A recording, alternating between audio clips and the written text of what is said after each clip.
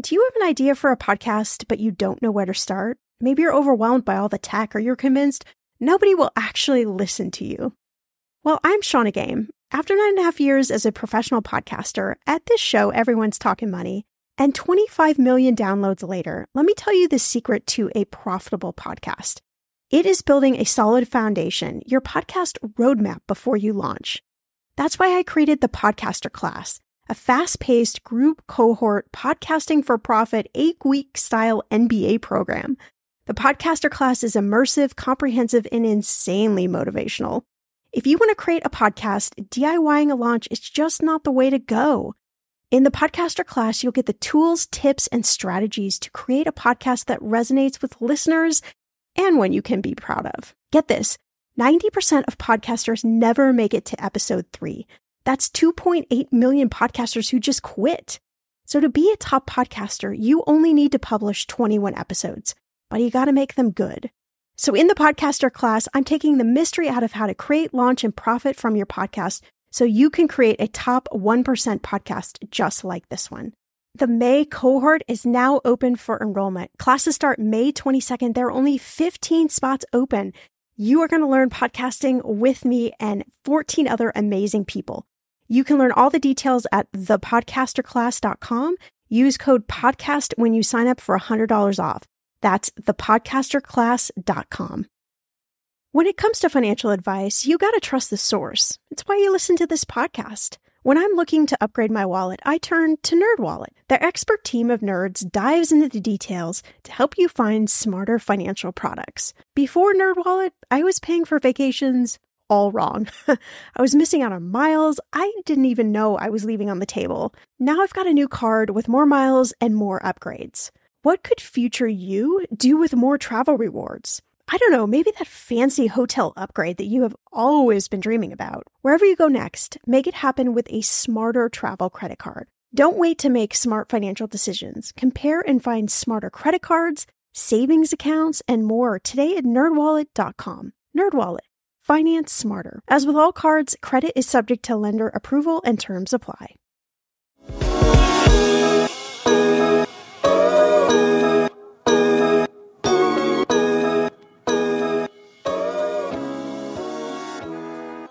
In order to fix the problem, you have to understand why you have the debt in the first place. So do you have the debt because you lost your job? Was there a COVID issue, a medical issue? Was there a overspending issue? And overspending happens, and you can't beat yourself up because you overspent. You made a mistake. There's ways to fix it. Hey, welcome back to Everyone's Talking Money. I'm your host, Shauna Game. It's so good to have you here. This show is all about helping you do money from a place of ease, letting go of all of that negative self-talk around money and frustration about not being able to achieve your goals so you can finally stress less and live more. All right, in this episode, we need to have a conversation about debt. There is a lot of shame and fear around debt, and most of it is stirred up by money experts who want you to believe that you are not good enough unless you are debt-free. I'm asking, please, can we cut the crap and just be honest about debt? We all have it or had it or will have it, and it does not reflect who you are or your skills with money. Life happens. You go to school, you take on debt. You had a leak in your roof and you need to put the repairs on a credit card. You went shopping to feel good about yourself and you went into debt. It is not a crime. Leslie Tayne, our guest in this episode, she is a leading New York financial attorney and founder and managing director of Tayne Law Group. She says that debt is never a death sentence, contrary to what some people will have you believe. In this episode, it is going to blow your mind. We will talk about everything you need to reframe, pay off, and create healthy habits around debt. Leslie and I talk about what your rights are regarding debt collectors, what debt negotiation and settlement options exist, and how certain life changes like losing a loved one or divorce affect debt. Think of this as your masterclass in debt, and this conversation will load you up with useful tips and just leave you feeling so much better about debt in general. All right, let's start talking. The personal finance world has a lot to say about debt. It's good, it's bad.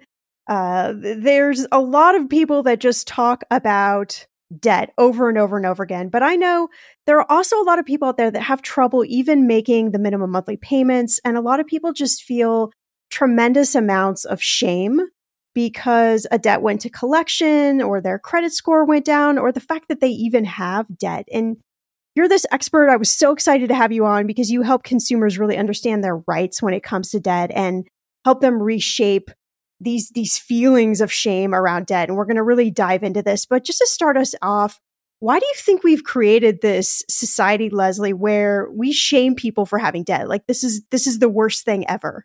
So I think that historically debt was never really talked about. And because people really didn't talk about debt on a regular basis, there is some secrecy about it. And I think that's where initially that shame comes from. It's not really a topic of conversation that most families have on a regular basis. It's usually hidden, and it's something that pops up and then people, you have these expressions of, oh, wow, really? So it makes people then react with either fear or apprehension and certainly with embarrassment or shame. So it's very, very common. And then there's this whole shroud of, and this umbrella of, well, you're a good person if you pay your bills and you have good credit. So one thing obviously has nothing to do with the other. Life has different circumstances, but I think that's where there's been a lot of marketing of the credit score and the importance of having this wonderful credit score. So if you do something to negatively impact it, it all of a sudden turns into people feeling that, oh, I must not be a good person because I didn't do what I was supposed to do.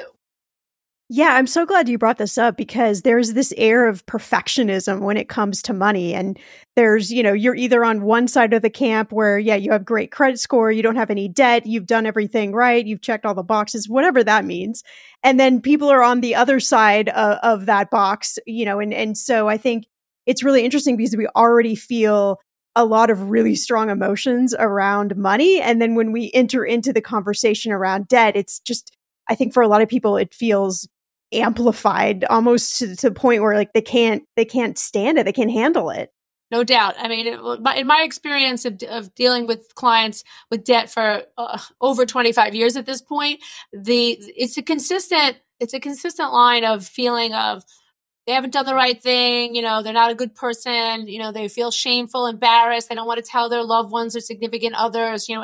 Maybe they had an expectation of themselves and that didn't work out. And so there's just so many lines that come into the middle of that, or I should say like debt as a beating heart, has so many veins and arteries and things that are impacted by debt as an overall, central, if you again, just for visualization purposes, if you look at it as like the central part of somebody's life, from debt comes credit, the ability to borrow, to buy a house and cars and have money and pay your bills and have appropriate cash flow. So, that if you look at it or you think about it in your head, that debt is like the center of almost everything that happens in our lives financially in the United States. I think that's where it's just so central to existence in the American way of life. So we're gonna talk about this in a different framework, which I'm really excited about because you say that debt should never be a death sentence and that there's always a solution. And we're gonna dig into this a bit. But for starters, can you break down? This may seem really overly simplistic, but I think it's important to start here. What debt is. Like, is it a specific amount of money or simply an amount of money that you owe more than what you have? Like, what actually defines debt? So debt is very broadly defined as money that you owe to somebody else. That's debt. Now, it could be good debt or bad debt, and there's all different kinds of categories and ways to characterize it. But simply put, it's just money that you owe to somebody else. That's a debt. And is there a common form of debt that you see most people have? Is it credit card debt, student loan debt, or is it really just a mixture of all different types of debt? So from an unsecured debt perspective, and the difference being obviously a secured debt is something that the bank or the creditor who loaned the money can take back in the event of default or non-payment, like a house or car, ATV, things like that. In the unsecured world where there isn't something tangible for the creditor who lent the money to remove, we see credit card debt and student loans as being the number one type of debt that people have. And I'm going to say most commonly is probably credit card debt. Yeah, I know the numbers around credit card debt is staggering. Staggering and growing. Staggering and growing. Yes, very important. So let's go back to this never being a death sentence. What can we do if we can't manage the debt, or we're not making progress, or we just can't get this debt paid off? What are some of our options? So there's lots of different options depending on what your goals are and strategies, and ultimately what your lifestyle is and what you want it to be. So, and again, it comes down to looking at the type of debt that you have. If you have student loan debt, the type of student loan debt, you have to really break it down. If you have credit card debt, how many do you have? What are you using the credit cards for? Are you supplementing your income and that's why you have credit card debt? Or do you use it and you buy large items and then you pay them off? Everybody has a different, and there's no two situations that are identical. Even if people have the same type of debt, the reality is that in order to fix the problem, you have to understand why you have the debt in the first place. So do you have the debt because you lost your job? Was there a COVID issue, a medical issue? Was there a overspending issue? And overspending happens, and you can't beat yourself up because you overspent. You made a mistake. There's ways to fix it. Do you have student loan debt? Are you managing the student loan debt appropriately? One of the challenges in student loan debt alone is the mismanagement of the student loans, is the perpetuation of forbearance and deferment of those loans, which builds the balances and ultimately makes it more challenging to pay off.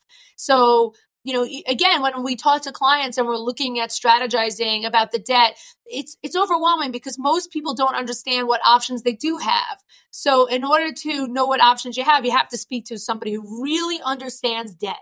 And there's people out there that say they understand it. There's, people who've done it themselves and then claim they're experts. And then, you really have to talk to somebody who understands debt inside and out. What does that debt mean to you? And then how can it be resolved?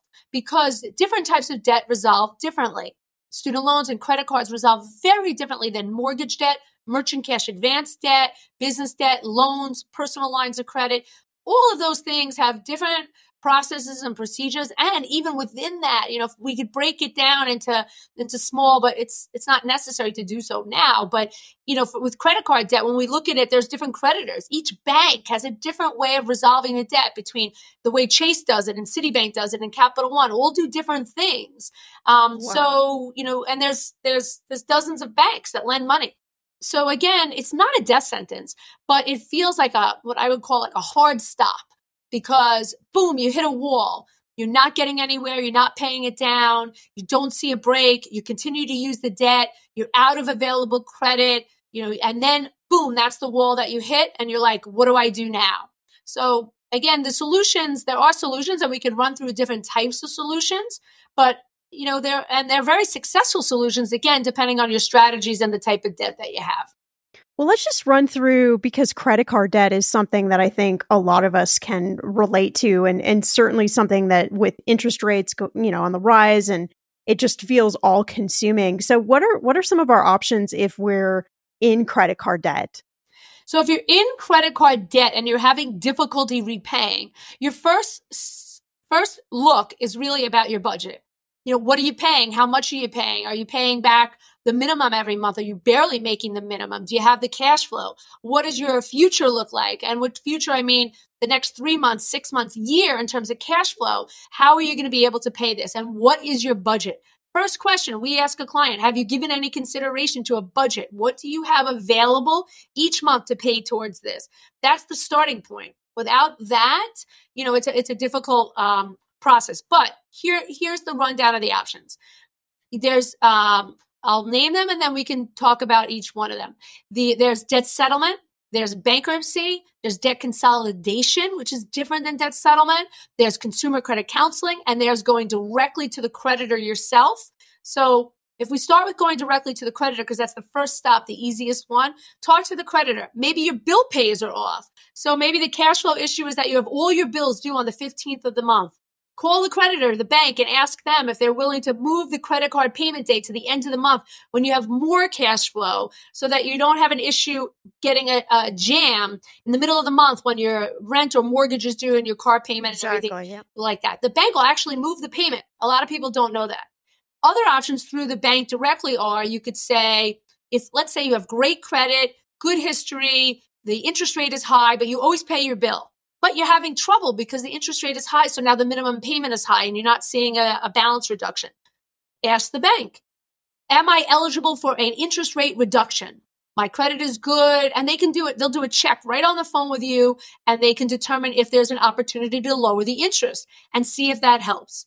If that doesn't help, you can ask for other products. Very often there's products available to you that you'd not even know that they're out there unless you speak to the bank. And the bank can say, you know what, we have a product that might work. We have a different credit card that might have a 0% interest. We can move you into that. Again, you have to advocate for yourself and ask the questions. The challenge for most consumers is that they don't know the questions to ask. And that's understandable. So again, if you're listening to this and you're saying, oh, this is like, why didn't I do that? Why didn't I think of that? You're not expected to think of that. That's where you have an expert who comes in to ask the questions and understands what's available. So, and that's the same with student loans. So you should call the servicer first and have a conversation about what options are available to you that might work better in your budget. Now, if you've exhausted that and it's still not working and you're starting to go behind, none of those options are going to be available if you go behind, because now it's going to start hitting your credit. And once you have a missed payment, and it starts to lower your credit score, you're going to be in a high risk category. So it's unlikely you're going to get any type of option or program from the creditor themselves that's not a suspension of your credit, of your available usage of the card. So once you go behind, they'll put you in a repayment, a structured repayment on the full balance, but they'll suspend your card privileges. And so that may or may not be productive for you. So if that's the case, then that works for you, that's one option. Next, you move down the line to what's the difference between debt settlement and debt consolidation. Debt consolidation is kind of a broad term of ways in which to restructure debt. You can do it through a loan, through debt settlement. Same thing. Debt consolidation is just calling the creditor and talking it through or finding different ways. So there's a couple of things that fall under that umbrella. Debt settlement is one of them. Debt settlement can be one of the most successful processes in getting out of debt if it's done right. But because it preys on consumers, unfortunately, there's lots of unscrupulous businesses that are out there that prey on consumers and say they'll help you. They'll make promises and guarantees, but they'll take your money and run. So that's made the consumer interest in debt settlement, variable. Some people are afraid of it because of what's gone on. Other people, search it out. They still go with debt settlement companies that make promises to them because you're very emotional at that point. Once you've crossed the line into emotions, you can't make good financial decisions. And you really should be with somebody who cares about you and advocates for you. And only somebody who has skin in the game is going to do that, like an attorney. Debt settlement has no skin in the game. Their number one goal is to sell you and get you in, and then provide you a service. But the number one goal is to get you in as a client. When you're working with an attorney for debt settlement purposes, totally different ballgame. There's a different ethical obligation, a different accountability, a different liability. And if there's a challenge, there's some place to go and some comfort. And that's why people come to me. I'm not saying that all debt settlement is bad under any circumstance. And I started out saying debt settlement can be extremely successful if it's done right. But as a consumer, you really have to do your research. Don't be sold because you just spoke to somebody who's a great salesperson, because most of it are sales pitches. You have to know your budget, what you're looking to accomplish. Who is this company? Where have they been? Who are you talking to? Do they outsource it? Are you talking to a call center? Again, the consumer doesn't know the questions to ask, which is why I love doing these podcasts, because I love informing the consumer of what you should do to advocate for yourself. But so debt settlement is one solution, and it's a good solution, but be sure you know your budget and who you're dealing with and working with. It doesn't matter that they're on television. It doesn't matter that they advertise. That doesn't make them legitimate. What's legitimate is that you've done your research and you're sure you're comfortable with the solutions they're offering you, and you've asked all the questions you need to move forward. What are the general costs of like working with an attorney to help you through this process? Is it something that, most people can afford if they're in a debt situation? Totally affordable. Absolutely affordable. It should be built into your payment, into the budgeted payment for the whole resolution process. So it shouldn't be something that you don't know. It shouldn't be something that's necessarily, incentive based. And it shouldn't be something that you have to pay up front. And in many states, it's outlawed. And in many states, it's illegal to charge money up front. And New York is one of those states that doesn't allow that. And you have to be licensed by the Department of Finance. And again, most consumers don't know that and they don't ask that question. Is the company that you're working for appropriately licensed? In terms of fees, because there's licensing requirements, there's fee structure requirements that has to be disclosed. I just had a client call me today and tell me that there was a debt settlement company and they want to transition over and they can't tell me what the fees are. So you should know what the fees are ahead of time. You should be able to repeat back exactly what you're doing. It does not cost more to work with an attorney. In fact, it's the old adage, penny wise, pound foolish. In some cases, you get what you pay for. With an attorney, you're going to get legal advice.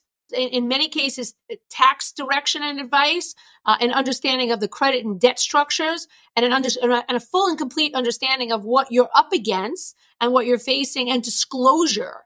The attorneys are required to disclose information to you more so than just some company that's out there. And if it's not disclosed, the attorney can be reprimanded, sanctioned, disbarred. So again, even if you look at number to number, dollar to dollar, and in my experience, there's no more money working certainly with my firm than it is with these other companies, because the other companies structured around this. It's a working model, and it sounds very similar. But again, I think people are afraid of attorneys. Yes. And I understand that many people have had bad experiences with attorneys, but I try not to be so scary. Although between my New York accent, my lawyer-like personality, and my area of practice, like it's just not a soft look. But my clients like that. They like the advocacy part. I'm ambitious about it. I'm zealous for my clients. And I really will hold their hand and be there as much as I can. Obviously the client has to have realistic expectations of that, but it shouldn't cost more. So, there's no hourly billing, certainly on our end. This way there's an open door policy. I think when there's hourly billing, the client feels deterred from calling in. And, that occurs in many matrimonial cases, of course. And so, and other types of legal practices. So I don't want my clients deterred from calling me, because otherwise it's just not going to work.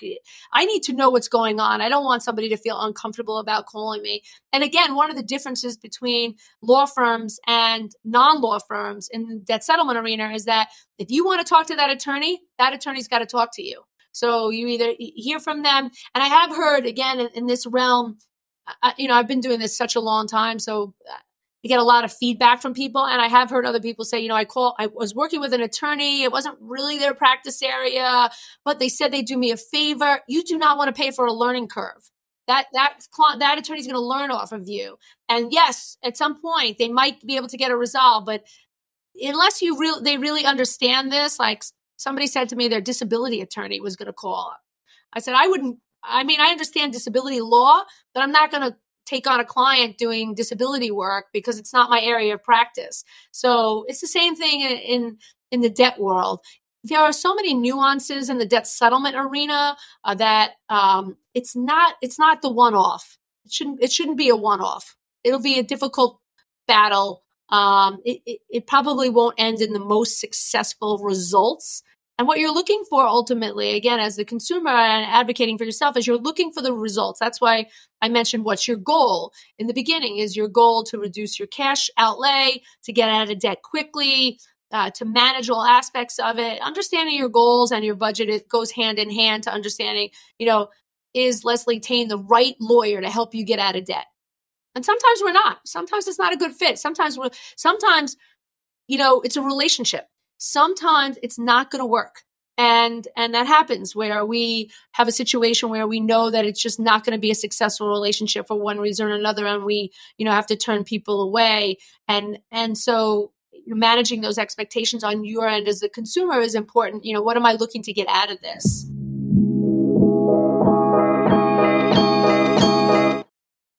Okay, friend, I want to know, what are your money goals this year? Are you saving to buy a house or maybe a wedding or a dream vacation to somewhere tropical? If that's you, please take me with you. Or maybe you want to just grow your emergency fund because, let's be real, life is expensive. I want to make sure you reach your goals, so you need Monarch. That's why the Wall Street Journal named it the best app for growing your savings. Monarch is the top-rated all-in-one personal finance app. It gives you a comprehensive view of all your accounts, investments, transactions, and more. You can create custom budgets, track progress towards your financial goals, and collaborate with your partner. And now, get an extended 30-day free trial when you go to monarchmoney.com/ETM. Here's what I love. Monarch is the most customizable budgeting app. You can change the layout of your dashboard. You can go between light and dark mode. You can create custom budgets and notifications. You can set up all of these automatic rules for your transactions and notifications, and so much more. Monarch is obsessed with constantly improving their product. Get this. They release updates every 2 weeks, and they even allow customers to submit suggestions, vote on requested features, and view the product roadmap. This, my friend, is totally original. Plus, they will never sell your data to third party or show you ads. I think that's really important. After trying out Monarch for myself, I understand why it is the top-rated personal finance app. And now, listeners of this show get an extended 30-day free trial when you go to monarchmoney.com/ETM. That's monarchmoney.com/ETM for your extended 30-day free trial. I'm going to be real with you. Identity theft is on the rise, and you do not want to wake up one morning and discover that your bank account has been emptied, or you're overdue on credit cards you never even applied for. We talk about this often on the podcast, but you don't realize how much of your information is available to scammers on the internet and how susceptible you and your family are to identity theft and fraud. I know, it's scary, but now you can get your data removed with Delete Me. That's why I personally choose Delete Me. Delete Me is a subscription service that removes your personal information from the largest people search databases on the web, and in the process helps prevent potential ID theft, doxing, and phishing scams. I just started using Delete Me and I got my regular personalized privacy report, and I was shocked what they found and removed. It was pages of information about me that I did not want online.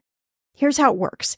You sign up and provide Delete Me with exactly what information you want deleted, and their experts take it from there. I cannot tell you how relieved I felt to have Delete Me. And it's also a great service for your parents or grandparents to help protect them from identity theft. Delete Me is not just a one-time service. Delete Me is always working for you, constantly monitoring and removing the personal information you do not want on the internet. Take control of your data and keep your private life private by signing up for Delete Me, now at a special price for my listeners. Today, get 20% off your Delete Me plan when you go to joindeleteme.com/ETM and use promo code ETM at checkout. The only way you get 20% off is to go to joindeleteme.com/ETM and enter code ETM at checkout. joindeleteme.com/ETM. Go to joindeleteme.com/ETM and use code ETM for 20% off. The weather is getting warmer. I'm so excited, and it is time to say goodbye to all those jackets and sweaters and hello to the shorts and t-shirts. I wanted to update my summer workout wardrobe for the long haul without, spending a fortune.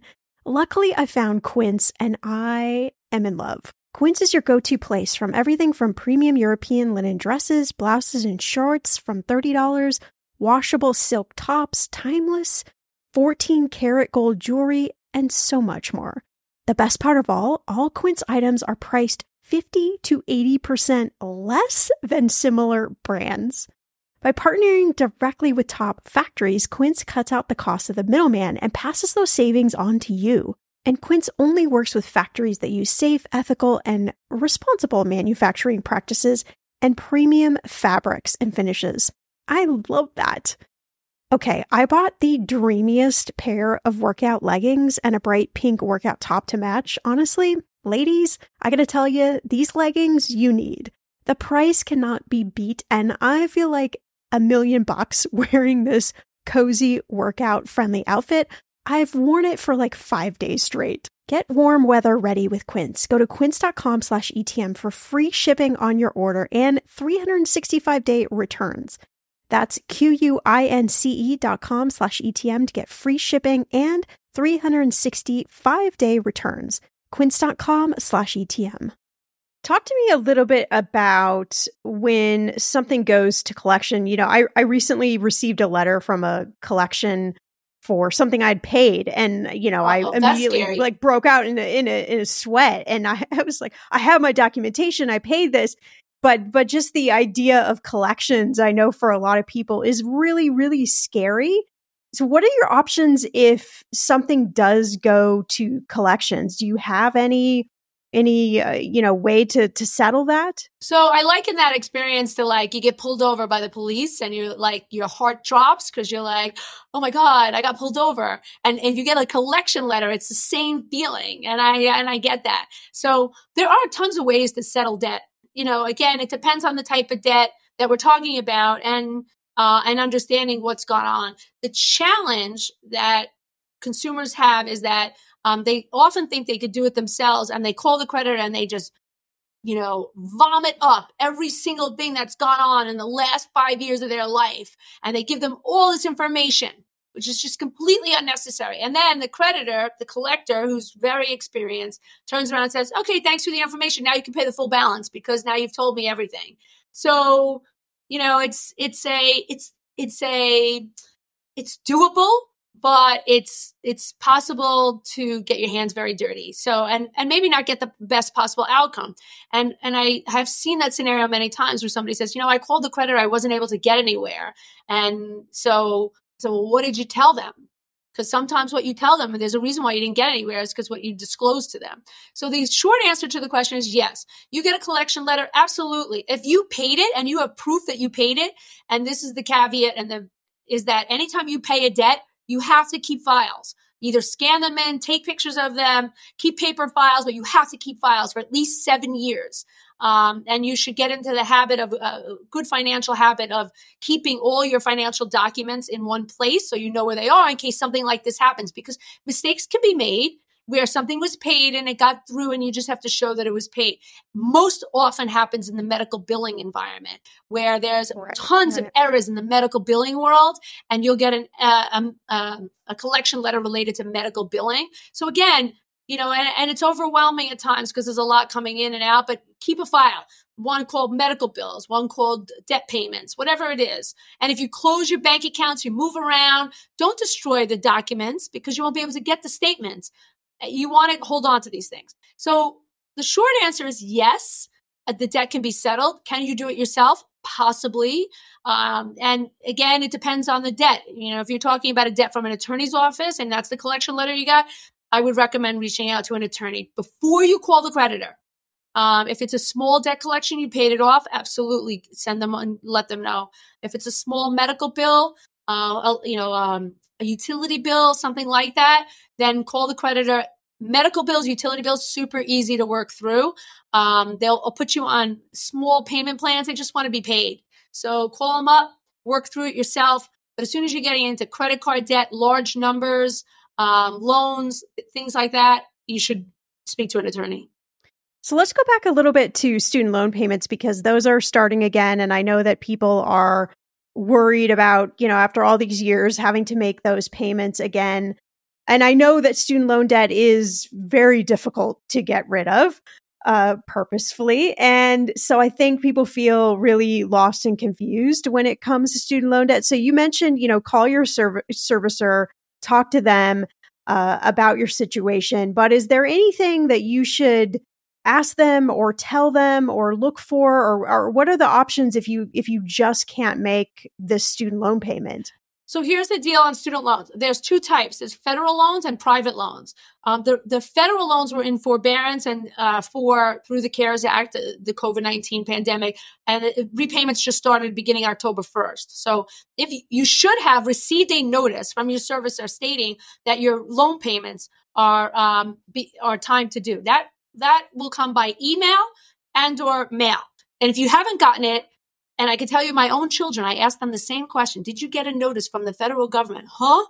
I said, I don't use that email anymore. I said, well, go back and look at the email. So if you have an old email that you don't use anymore because you outgrew it, like my own children said they did, you have to go back and look and make sure that you have it. You need to know the type of debt that you have in order to resolve it. Like, is it federal student loans or private student loans? They go in completely different directions. The private student loans, very little options. You can't pay it. It's probable that you're going to get sued. And they will sue you. They will garnish your wages, freeze your bank accounts, put liens against your property. They will come after you. Federal is a different story. They're totally a little bit more, they're much easier to do so. But I do want to make a comment on the design of federal student loans. All student loans are designed purposefully, as you said, for long-term payments, 20 to 30-year repayments. None of that should be expected to be paid off in the first few years. It is just like a mortgage. It has a schedule of payments. And the schedule of payments early on are mostly interest, and then it escalates and more principal gets paid over time. So it is a long-term loan, not short-term. And I think the challenge that people don't realize is that, why do I still have this 10 years later after I graduated? Well, that's because it's designed that way. It's designed to give you the most money to go through an education and to pay it back over a long period of time, with the idea that your career changes over time and your income level increases, giving you the ability to pay it. So if you have a federal student loan and you're challenged paying it, you have to have your tax returns and you have to have your budget. They already know your tax return. It's the federal government. They know what you filed and didn't file, so you can't hide that. But they will give you a payment schedule. If you have a challenge with the payment schedule, the dollar amount that they gave you, and the explanation, and it comes with an explanation. So it says your payment is $72 a month, and this is why it's $72 a month. If you can't pay that, whatever the number is, you have to call the servicer and have a conversation. What programs are available for me? I can tell you that you can't just go in and be like, I can't pay it because I have 3 children and I send them to camp and I have to pay for this. And because I have children, I can't work and I work part-time and I can't find a job. That doesn't fly. So you have to figure out a way, you have to show them what your income is and some sort of repayment schedule. The repayment schedule could be zero, but understand if you go to a zero repayment schedule, that interest is still accumulating on your principal balance, which means as interest becomes principal, the principal then is a higher balance, and therefore the interest is on a higher balance every time they compound or place on top of the interest money. So if there's $200 of interest and that gets placed on your balance of $1,000, and now you have, I'm making up the numbers because that wouldn't make sense, but $1,200 in interest, the $1,200 including interest and principal. Now you're getting interest on $1,200. So next time you get another interest on it, you're going to be, the balance is higher. So it's called compounding the interest. It's layering on. So every time you defer and do not pay, your balances are going to go up. And if you want to defer for years, in many cases you can. You can defer for years and years and years based on income. But eventually, the balances are going to grow exponentially, and the federal government can garnish your Social Security, and they can take any of your tax refund money. So if you're ever going to get tax refund money, they can take that, and they can garnish your Social Security, which most creditors cannot. So at some point, they will catch up with you. It's always my recommendation on federal student loans or any student loans to pay down the balances. And I'm going to tell you another reason why from personal experience. If you don't pay down the balances, and every year the balance on your federal student loan grows, it doesn't decrease, you run the risk of not getting homeowners insurance. You run the risk of not having certain licenses renewed or not getting approved for any kind of loan. And I have absolutely seen that happen. So I had somebody receive a notice from their homeowner's insurance company denying homeowners insurance because their federal student loan balance did not go down over the last year. Now, you might say there was no requirement for the federal student loan balance to go down because it was in deferment. The insurance company doesn't care. Denied. So if you think that it won't catch up with you and you're young, relatively young, then it's a mistake. It's an absolute fatal mistake. And it's also, in my opinion, a fatal mistake to wait around for forgiveness. So I get that all the time. Maybe I should wait. So if I waited, because they've been talking forgiveness for years, I would have my own federal student loans still. And it just, like I've been saying all along, and I've been consistent with my commentary on this, that they will forgive certain categories, certain disabled people, veterans, and certain categories of people will get federal student loan forgiveness and relief. The person who went to NYU for 80 grand and then decided that they're going to work for 30 grand a year and doesn't want to pay back their loans or really can't pay back their loans is not going to be in that category. It just is. It's just, and I'm not saying that as being harsh. I'm saying it because I've been following this and dealing with this for clients for years and years and years on end. It is unlikely, and that is not the pattern.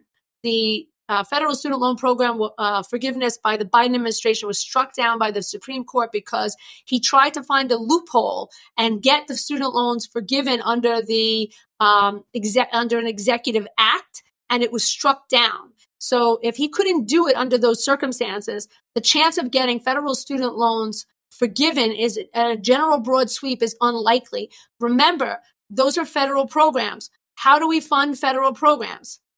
Taxpayers. So if you're going to eliminate a federal program that is income generating, then somebody has to make up the shortfall, and that shortfall will follow down to taxpayers. So eventually you as a taxpayer will have to fund these programs because they're never going to eliminate the programs. So again, I only say this because many people still ask me, should I not pay and wait for a forgiveness program? You should try to get your student loans into repayment. I understand the challenges right now, and there is an onboarding time frame that the administration has given over the next year for federal student loans. It's a 1 year, what they call ramp process. They're not going to go put anything into collections. So you have some time, but don't ignore it, and you should reach out now and don't let it fall into collections.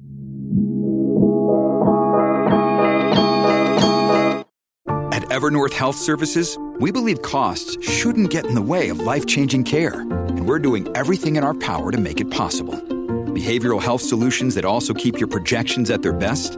It's possible. Pharmacy benefits that benefit your bottom line? It's possible. Complex specialty care that cares about your ROI? It's possible. Because we're already doing it. All while saving businesses billions. That's Wonder made possible. Learn more at evernorth.com/wonder.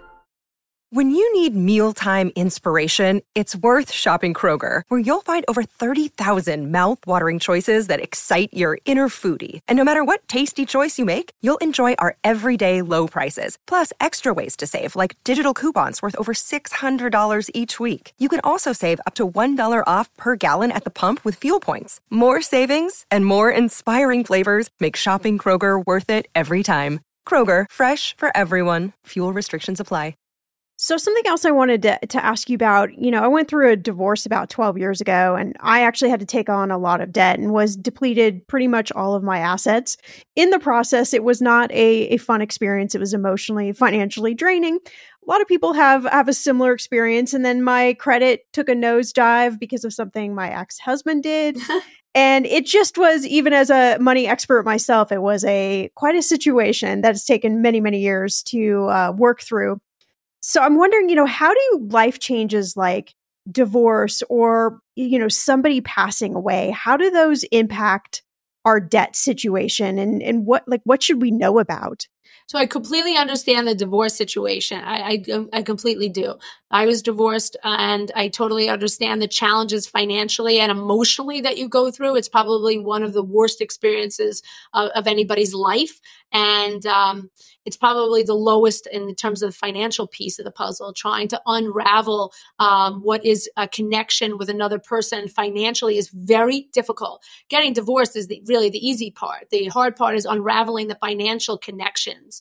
So, and disconnecting maybe from somebody who didn't do the right thing, who wasn't maybe honest, Right. and who ran up debt, and you getting out of that. And then obviously, depending on where you live, the laws of your state can make you responsible, as you experience, for marital debt that gets incurred during the marriage, even though it's not technically your fault. So I'm very sympathetic to that. And I have lots of clients that go through those experiences. And the same thing, death is a little bit different because sometimes, in many cases, very sudden, and there's no preparation on the death side of things. But there are things you could do both in those scenarios and life-altering scenarios to protect yourself. One, always be aware of your finances. Always be in the know. Just because one person pays the bills, don't stick your head in the sand and say, my spouse pays the bills or my significant other pays the bills. There's no rush to combine finances ever. I'm not an advocate of that in many, many circumstances of combining finances, combining bank accounts. You have to do what works best for you and your significant other. And, it does make it easier to unwind that, especially if you're not married, where you won't necessarily have the law on your side, or assistance through the legal help. And that happens the same thing with death as well. By combining certain debts, you become responsible if something happens to the other individual. And it could be a spouse or significant other, because there's no requirement that joint credit cards are in spouse's name. So if somebody dies, that debt theoretically could die with them. If it's a joint account, the survivor will be responsible for that. In mortgage debt, things like that, it's a little bit different because you don't necessarily, the debt's not going to die. There's a security interest, obviously the property.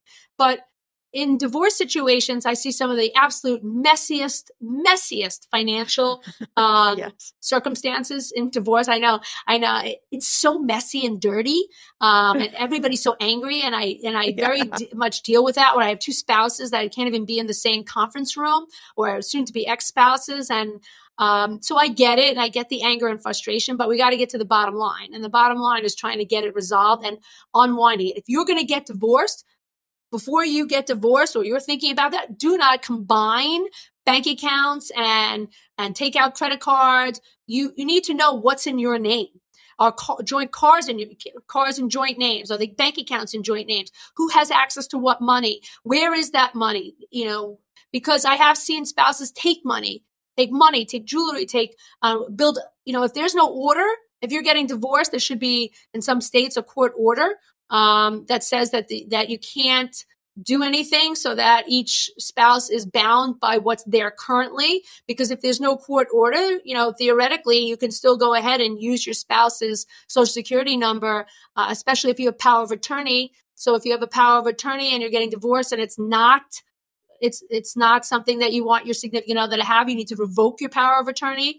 And you need to have access to the credit cards and bank accounts, because one spouse could cut you off easily.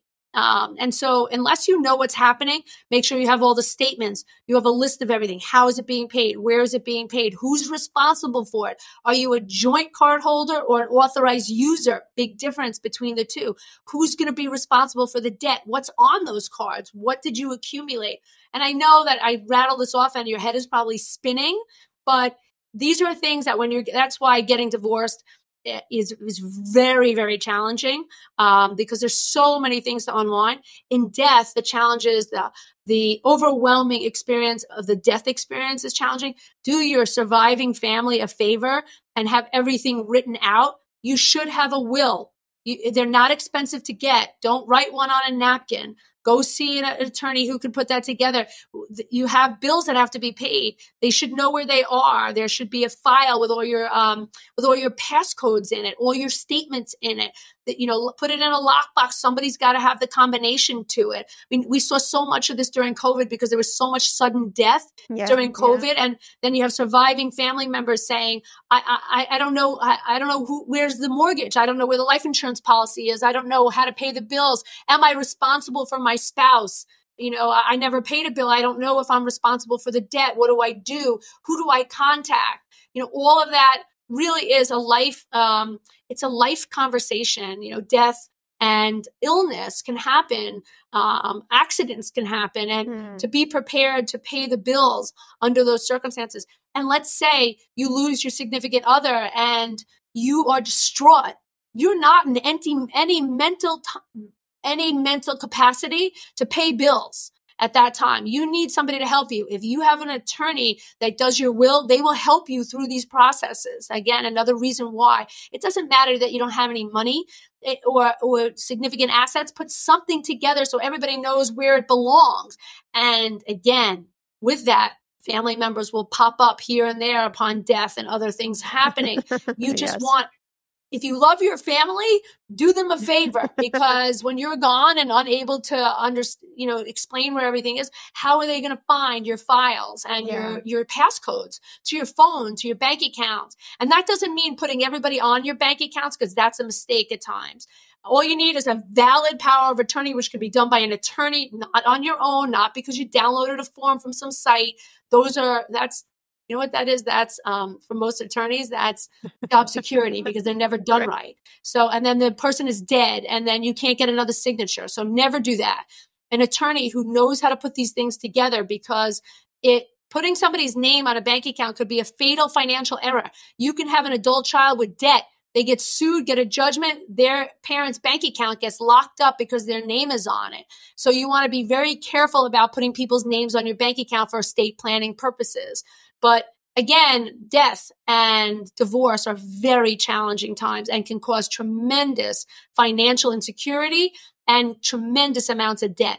You can get out of them. And I under the divorce situation, and I have a lot of matrimonial attorneys that refer business to me, I can work with both both spouses on that, where in matrimonial cases they can't. But in these cases, I can work with both spouses, and I do, and I can manage getting them through it and keeping it in line with the divorce agreement, and pulling the issues out, the financial issues out of the divorce will make your divorce a lot cheaper. Because one of the things I know that you know, and that anybody who's gone through divorce knows, is that divorce is very expensive.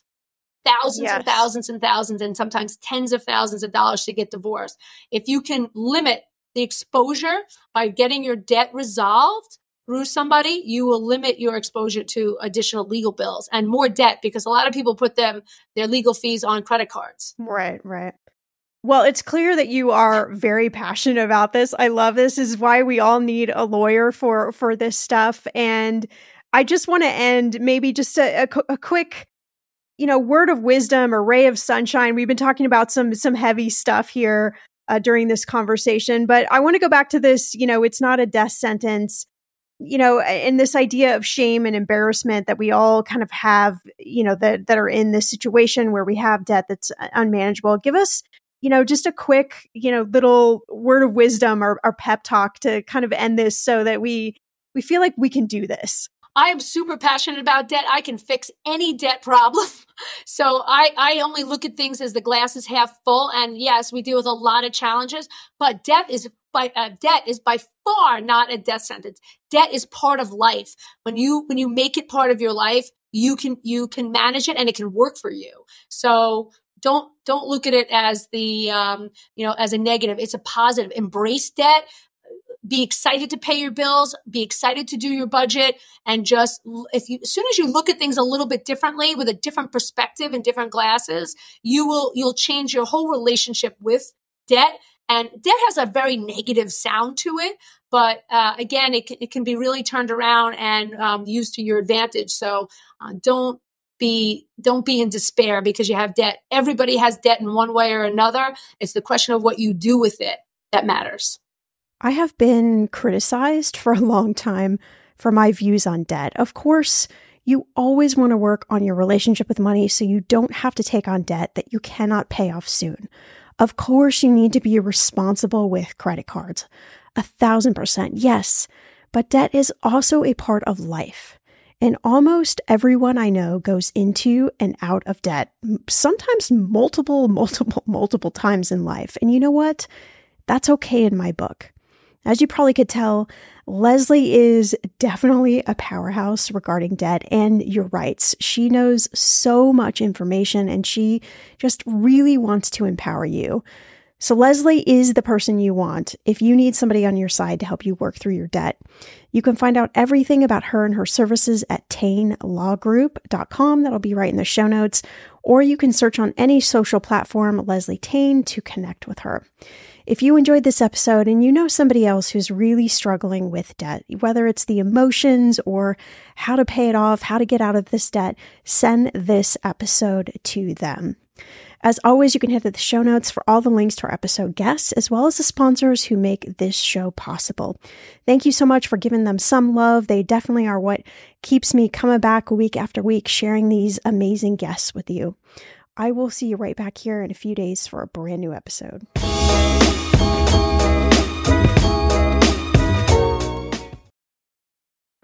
At Grand Canyon University, we believe in equal opportunity, and the American dream starts with purpose. Whether your pursuit involves a bachelor's, master's, or doctoral degree, GCU's learning environments are designed for supportive networking and collaboration. With over 330 academic programs, GCU provides a path to help you fulfill your dreams. The pursuit to serve others is yours. Find your purpose at GCU. Private, Christian, affordable. Visit gcu.edu.